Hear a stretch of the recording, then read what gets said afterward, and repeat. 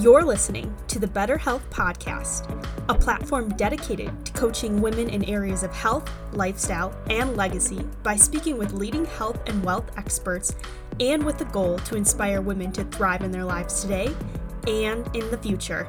Now, on to today's episode. Hey everyone, welcome to another episode of Better Health with April. Thank you so much for joining me today. On today's episode, I'm going to be talking a lot about exercise and your 28-day cycle and how you can optimize your exercise regimen accordingly. And we're going to specifically be talking about phases 1 and 2, so the menstrual cycle or the menstrual phase and then the follicular phase. And each week, you should be doing something a little differently from the last week because your hormones, like we've talked about before, are constantly fluctuating. And so you should be tailoring your exercise regimen accordingly. Now, if you are a woman who's struggled with, working out, doing the same regimen every single week, and the first week you're seeing all these results and it's amazing and you can't believe how it's working so well, and then the next week all of a sudden you're seeing negative effects, you're more stressed or maybe you're more tired, just don't have the energy, you're not actually losing the weight like you were the week before, just experiencing different things like that, then guess what? You're not alone, and it's actually how your body operates. So your body is telling you, don't do the same thing every single week because you are not the same every single week. You need to tailor your exercise accordingly. So if you struggle with any of those things or something related to that, that's normal. And I'm going to talk today about how you can actually adjust accordingly so that you're not experiencing those effects and you can actually optimize your body even more. So let's dive right into the menstrual phase. Now, I've talked before about how during this phase, your hormones are at their lowest point, and that's going to cause a lot of different things to happen. So, for example, you may have an increase in inflammation symptoms from the previous phase due to that drop in the estrogen and progesterone. And so it may flow into the menstrual phase as well. Depends on the person. So you may experience some of those effects. Maybe it's like cramping or fatigue, whatever that may be. Also, during this time, your white cell count is actually lower, which therefore will increase the risk of certain types of illnesses. And so therefore, your exercise has to be according to your body. And you're not going to want to do a lot of stressful workouts because you won't be able to recover if you do end up getting sick. And there's just different effects in how the white blood cells are actually affecting your body. So I'm going to talk about in a few seconds how your exercise should actually be tailored to what your body is like. Also, I've talked about how because your estrogen and progesterone and all your hormones are at their lowest point, the two hemispheres of your brain are the most connected to one another. So therefore, you have an increased cognitive function. So you are able to better learn complex skills where it requires better coordination. So thinking about all those different factors, tailoring your exercise during the menstrual phase is going to be something you're going to want to definitely take into account. Now, a lot of women are able to successfully work out hard during this phase, but those are extreme athletes and there's a way you can do it, but it's a lot more technical. If you're someone that, works out, but it's not like your life, then there's a certain way that you should be working out. And so during this phase, because you might be a little more inflamed, because you have a lot going on down there, and because of all those factors and the white cell blood cell count is lower, you're going to want to take it easy during this time. I know it might be hard to actually adjust to that and grasp that because, not work out for 3, 4, 5, up to 7 days or so. That's a crazy thought. I'm going to gain so much weight, whatever. Well, if you don't exercise right during that time, and if you are doing high intensity workouts, you're going to stress out your body more and you're going to see negative effects. You're going to actually end up gaining weight, producing more stress in your body, which stress, we all know, increases the weight of yourself. So therefore, during this time, you're going to want to focus on a little more rest. However, going on walks or doing stretching exercises, Pilates, yoga is going to be a great thing to do because because of those types of exercises, they're light enough where they're still going to release endorphins, which can help you relieve your tension, make you feel happier, and reduce the effect of some of those negative symptoms you might be experiencing.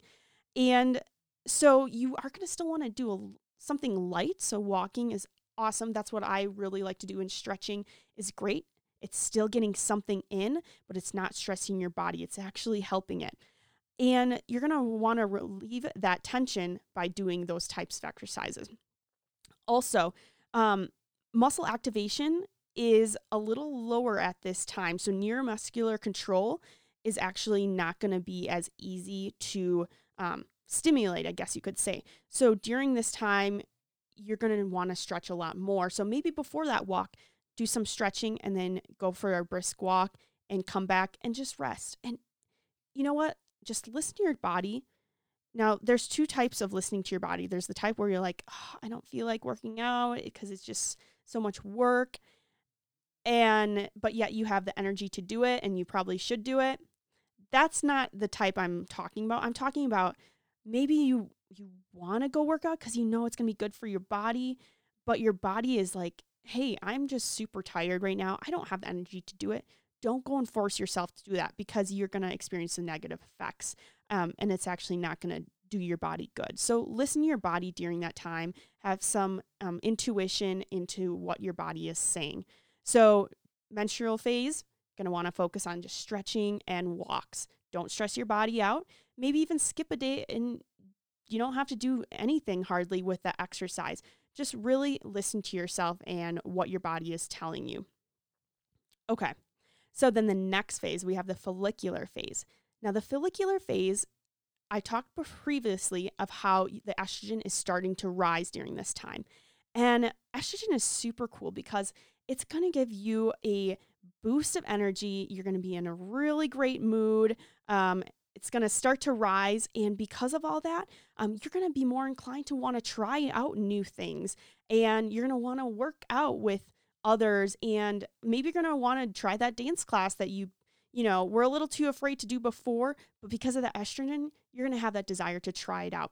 So because of the estrogen and the feel-good hormone of that, you can do that and you will have the ability to actually go out there and have fun and enjoy it. And you're going to have the energy to do it also because that estrogen is building the energy levels in your body. And not only that, but estrogen is really cool because if you're doing any sort of workout where you're building muscle, the estrogen will actually increase the susceptibility to increasing your muscle. And it's not going to be as hard to build the muscle because of the estrogen. So your blood sugar levels are also going to be pretty stable. And because of that, you're going to have a decrease in appetite, like I talked before. And also during this time, what's interesting is your blood pressure. It changes over the course of your cycle, but it may be the lowest during this phase. So the repair of muscle tissue has been found to also be better during this time, which can also help with intense training. So the menstrual phase, if you were to do a high intensity workout, it would have been a lot more difficult for you to actually recover. But during this phase, the follicular phase, your recovering capacity is actually increased and you can do an intense workout and you're actually not going to experience as much of the soreness that you may during other phases. Your recovery is a lot better during this time. So also thinking about estrogen. So estrogen helps your mood, helps your energy levels, helps with recovery, also decreases your appetite. Estrogen also is going to increase your antioxidant capacity. So because of that, that will also in turn help your recovery. So thinking about this phase and how the estrogen is really rising and giving you all those benefits, you're going to want to focus on workouts that start to ease in the beginning of the phase into a more intense workout. So maybe in the beginning you're just going to start out with lighter, high energy workouts. So maybe you're going to go for a jog and then you're going to build up, and towards the end, you're going to be doing some high intensity workouts. You want to be sweating out the excess estrogen to avoid the estrogen kind of taking over your body, and then the next phase ultimately taking over the progesterone levels. So getting exercise is actually going to be really wonderful for maintaining your estrogen levels, not letting them get too high.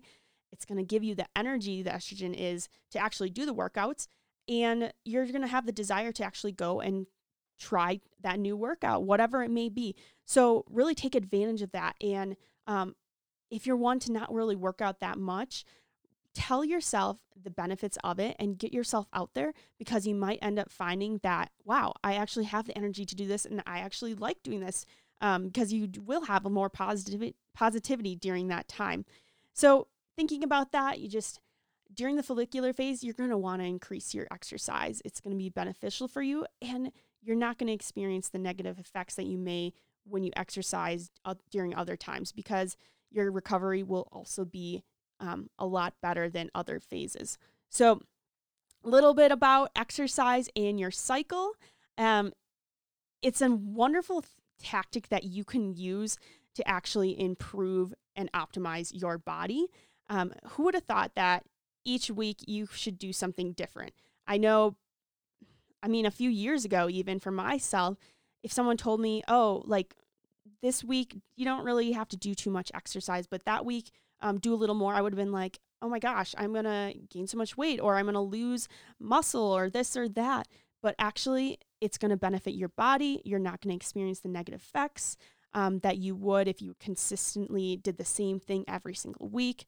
And you won't be as down on yourself, because if you were to do the same thing every single week, you're going to end up being down on yourself because you're not seeing the results that you were previously. And you're going to think, maybe something's wrong with me. I'm not losing the weight like I was last week. I don't have the energy that I did before. So really think about that and the benefits of that, and shift your mindset and shift your exercise regimen. I really think that you'll end up seeing the benefits of it. So I hope you enjoyed today's episode. Next week, Thursday, I will be tapping into phase 3 and 4 of your cycle and how you can optimize your exercise accordingly for that. Also next week, Tuesday, I have an interview with Dr. Robin Murphy, and she's going to be talking all about genetics and how it affects your body as a woman. She's such a pleasure to talk to, and I know you're going to enjoy it thoroughly. Also, feel free to subscribe, rate, and review. It helps so much, and all podcasters, I feel like, end up saying that at some point, but it really does help us to get the content out there even more.